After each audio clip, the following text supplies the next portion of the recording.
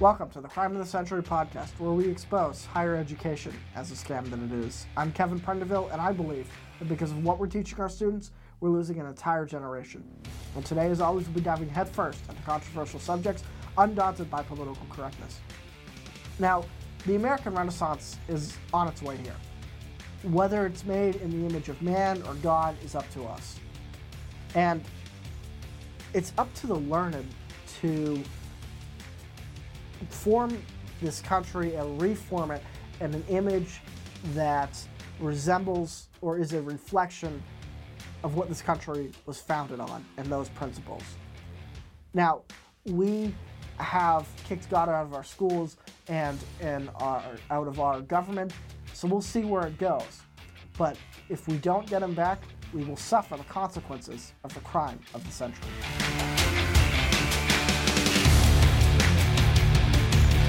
All right, so let's lay the groundwork for today's episode.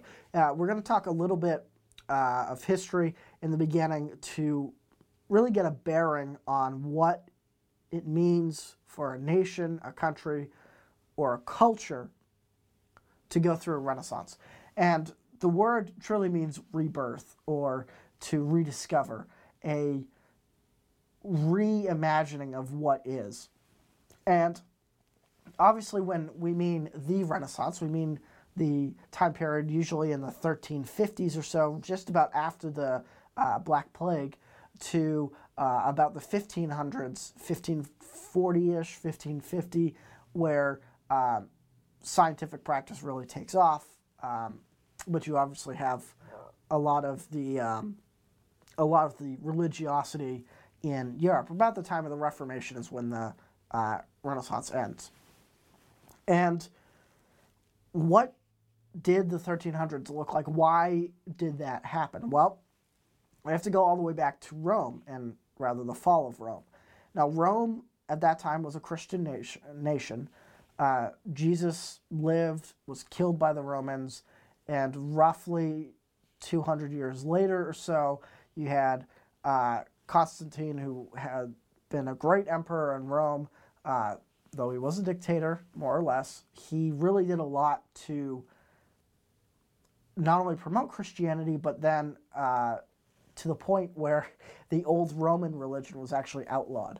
And the story goes is that he was about to fight a battle against a very tough opponent in Gaul, the Germanic tribe, and he looked in the sky and there was a cross, and it said, "By this sign conquer."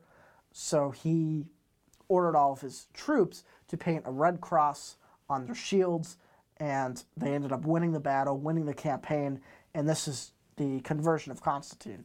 And from that, really, he established the church in Rome and did a lot to Christianize Europe, and we forget, but Africa and the Middle East as well, North Africa and the Middle East.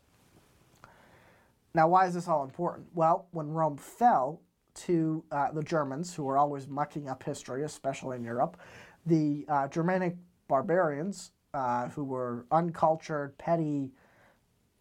There aren't enough adjectives to describe the savagery of the Germanic tribes. They came in, they sacked Rome, they defeated it, they robbed it, they defeated Western Rome, smashed it into bits. The Franks, the Vandals, the Angles, there are 5 separate Germanic tribes that took their dominion of Europe. Though they were paganistic, they didn't kill a whole lot of the Christians that had come out of the Christianized Rome. The Christians that were left worked to turn the Germanic tribes into Christian tribes, and a couple hundred years later, in what would be known as the Dark Ages, the period between Rome and the Renaissance, medieval knights and all those good old stories with King Arthur, and I'm sure now we think of dragons, and all the great castles were built in France, even though now they're being vandalized and desecrated, unfortunately. We still have a few of them standing, and they are testaments to a very, very strange age in Europe, where we don't have a whole lot of records until about the 800s. and it's a very full. We can relate to the ancient civilizations like Rome with waterways and aqueducts and public libraries, and we can at least get kind of a mental picture of Rome. But the Dark Ages, especially the early Dark Ages, where you had princes running around and just murdering whoever, taking women, and unfortunately in some cases children, because of course by the time you were 15 you were middle age anyways. But the idea that and why it's called the Dark Ages is because so many advances in the Western world that Rome had helped perpetuate. You know, the recipe for concrete, how to build arches, how to achieve great wonders in the world were all lost. The Germans didn't have that technology. They didn't care. They cared about destroying it and taking whatever gold was inside. Almost like a bear going after a honey hive. They just want to open it up, eat all the delicious stuff inside, and leave. And what happened in the 1300s out of this was the great intellectual class coming to a different understanding of the Bible, especially after the Black Plague, because a lot of what had become known as Christianity, which was straight line, follow the Pope, follow the church, almost like how people view Islam now. And, it was okay to kill heathens. It's okay to murder anyone who doesn't believe what you believe. That was Christianity in the Dark Ages. Well, in the Renaissance, we didn't throw God out. We didn't throw religion out. We didn't get rid of that as we did in the 60s, in the 1960s. It was more of, I want to understand God in a new light. And the idea of a God that loves and cares about human beings, and a rediscovery of the human or Holy Spirit through us. What is consciousness? All these questions started to develop among the higher class. And they would express this through art. It's where we get a lot of the, and without, it started in Italy, namely with the Catholic Church and in Venice and the northern part of Italy. You have these great artists, Michelangelo, and as Terry Bradshaw calls him, Leonardo DiCaprio, even though it's, who I'm talking about. You have these great works of art, that come from this time period, and it, for the most part, either honors God or tries to paint human beings in a good light. The Mona Lisa, though it isn't very obviously, it's not a godly painting. It's not God and man, the famous photo where God touches man with his finger. It's not the Sistine Chapel. It is a reflection of beauty. Whoever Mona Lisa was, Da Vinci thought she was beautiful, painted her, and from that we look at it and we see what kind of talent it took to capture a human face like that on an oil canvas. And the point I want to make about art, God, the Dark Ages, and coming out of that, before we move to the modern age and get to the crux of why this is part of the crime of the century, is that it was a rediscovery of human creation. Now, there were houses in the Dark Ages, there were cities, Paris, Lyon, Berlin existed, though it didn't look anything. It was very small. Eastern Europe was not developed. Not that the Russians are developed nowadays, but it wasn't very developed.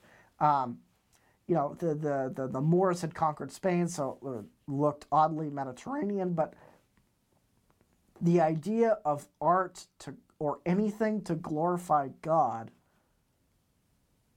and to not tell a story, but to reflect something symbolic, something that's deeper within the human conscious, started a slow but necessary process which led to the Enlightenment, because we start to have these ideas about science, and science isn't necessarily against religion as it had been seen in the Dark Ages as this sort of mysticism, and we need to stay away from that because it's not in the Bible. And so because of that, we need to shun scientists, and, you get the weird alchemists and, leech therapies and very ineffective things that the ancient worlds would have laughed at because they already figured all this stuff out, but the Germans messed everything up.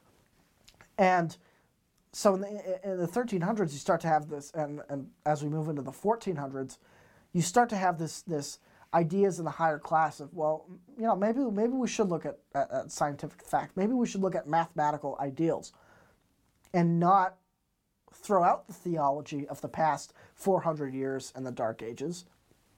You had great theological thinkers in the Renaissance too, who were looking at the Bible and seeing what it said about humanity and not just how to live. What it said about conscience and how we should view the world. From that, to get to the Enlightenment, we have the idea that man in the West, specifically in the Western culture, marked by the Renaissance, and what manifested in the Enlightenment was that man is inherently free. We can observe it in nature that things have the freedom to die, that there is no providential fingers that are, there is no fate. You are not running on a track. There is such a thing as a truth. Whether or not you accept it is up to you.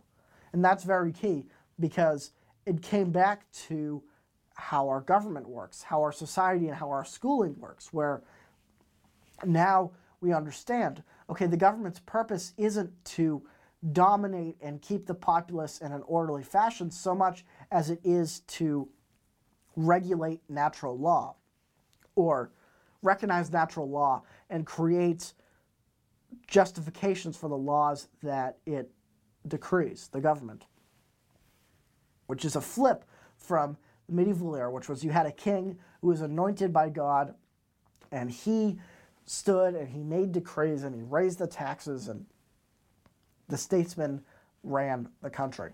Instead, it was people are free to do business with each other. People are free to love, hate, and war with each other. People are at the center of it, free to an extent. I mean, you can't run somebody's kid over and have no consequence to that. That's not what I'm saying. But you are free to express yourself through whatever means you deem necessary, and if it's wrong, not valid, or the society doesn't accept it, they'll reject you. That's fine. That's a consequence. And so now that we're in another dark age of that really started, I would argue, after World War II, of technologicalism, where we are so focused on the new thing that's out there. We are so focused on the magic pill. We are so focused on how much money I can get. And I'm not talking like I'm some sort of dirty, smelly hippie where I'm saying you don't need it. No. Wealth and money is very important because life is hell without capital, one, and two, wealth and money is how we interact with the world around us and the potential that we all possess. So it's necessary. So is the freedom of business to use that capital constructively, to interact with that potential. We could talk on end about that philosophical point. I'm not saying you don't need it, but why are we idolatrizing money? Why do we think that it is some sort of moral standard? And that is, I think, why, in part, we have a younger generation who grows up and feels so empty because there is no moral standard. There's no, the church has failed to say, here's what a human could be and present somebody who's living righteous. Instead, it's a trend-chasing church that conforms to the flesh rather than the other side, the other way around, where the flesh conforms to the church and to God. And it leads to a very unenlightened populace. And I don't mean we're not smart. Reach in your pocket and pull out your iPhone. I mean, that thing is powerful beyond our wildest dreams. We have the ability to create, and we always will. We will always have technological advances. But to bless ourselves with the enlightened knowledge of a higher power, and the freedom and dignity of man is not something that has always existed. I glossed over it, but between the Enlightenment and the Renaissance was a period of about 400 years. And then it didn't even manifest itself. The Enlightenment ended in about 1750. America wasn't a country until 1783 with the formal Constitution, and as we would know it today. That is a long time. That is a lot of generations. That is a lot of people. Now, through technological advancements, communication has sped up to the point where things happen much quicker. Venezuela has gone from democracy to dictatorship, about to go back to, I think, a republic, maybe a democracy, in a matter of 5 years or 6 years. That is a lot quicker than the traditional 50 years or so for that, or 75 years. Regardless, it doesn't mean we're enlightened still. It doesn't mean we're smart. It doesn't mean we understand the world in a way that makes sense, that we can sustain ourselves on. Everything that's built by man is going to decay at some point. I don't care what it is. You can find me a rusted Rolls Royce. It doesn't matter how nice it is, how much it costs at one point, what its value is to somebody else. At some point, it will rot. There are very few buildings that still stand from that time period that aren't desecrated or falling apart in some way. Now, my point in saying that, I'm not talking about architecture. My point in saying that is that there is something deeper in the world than just things, but we are taught quite the opposite, which is life is hell, then you die. So if you take that idea, and we talked about it about 8 weeks ago, might as well die, right? What's there to live for if you're just going to die anyways, and there's just things. And that's where you see all the ads about and quotes on Instagram about just enjoy life. Life is a journey, just enjoy it. Why don't we focus on accomplishing something to glorify somebody else, to glorify something else? And that's how we're going to start to fix this. That's how we're going to actually start the second American Renaissance. Really comes down to how many ways can we get the government out of our lives. Now, there are a few things that I talk about, and I will be rolling out a financial course in about a month. And one of the things we're going to talk about is how intrusive taxation is and why it's not only necessary to minimize it today, but hopefully eliminate it tomorrow in a way that we can use practically in our own lives. I'm not talking about lobbying the government. Now, that does bring me to the other point. We can still, for the time being, vote. We still have a voice. We still can hopefully not elect idiots, but it seems like the congressmen and women don't know what they're doing or don't have a respect for the Constitution or where it came from. And lastly, to truly bring this into what it is, why it is the crime of the century, or part of it, is to understand that university, college should be built, or should be funded, not to indoctrinate, not to get another job. Its purpose is to go deeper on philosophical topics and really, as a product of the Enlightenment, perpetuate the philosophies of men like John Locke. And we talked a little bit about Rousseau, and he's more of the moderate left's view of the world. And we have forgotten those people and replaced them with Karl Marx and whoever came up with the gender theory. And it's all like a silicon paste over everything that is just, we see it, we know it's fake, we know it's not there. And therefore, we don't need college or university right away. Now, if you want to be a doctor, if you want to get somewhere where you can't readily pay somebody to mentor you, where you can be the apprentice to somebody, I understand that. But we don't need to go into $50,000 of debt to get a job that doesn't pay that debt. Does that make sense? And so when we build a resume focused on accomplishments, what we've accomplished for somebody else, that is where we really start to see the value in life. What can I do for somebody else? What can I do for the world? What can I leave here with and truly, through that structure, live on forever? But that's been robbed from the younger generation. That's been robbed from the millennials. And it's a terrible feeling because millennials are angry and they don't know at what. You know, people say it's white men they're angry at, or it's toxic masculinity, or all of the buzzwords of the far left that they want to use. Millennials are angry, I believe, because they're lost. You got no money, you got a bunch of debt, and all we've ever heard is about how evil America is. So you got no hope. You got the thing that allows you to create is gone.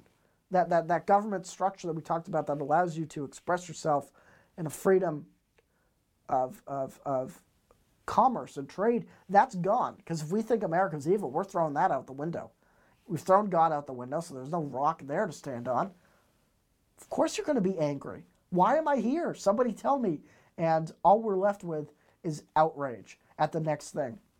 And that's something that we can fix by creating for somebody else. But until we realize that, it'll continue to be part of the crime of the century.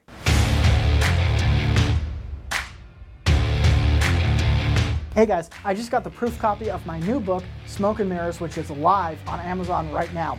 And it's about the financial situation in this country. And that's the reason for the title, Smoke and Mirrors. It goes over the Federal Reserve, goes over the banks, goes over the government and financial institutions and their infiltration of our wallets and our finances. It goes over the mindset needed to break free from a lot of the conditioning and bad habits that have perpetuated in our society. Go ahead and pick it up right now, only $9.99.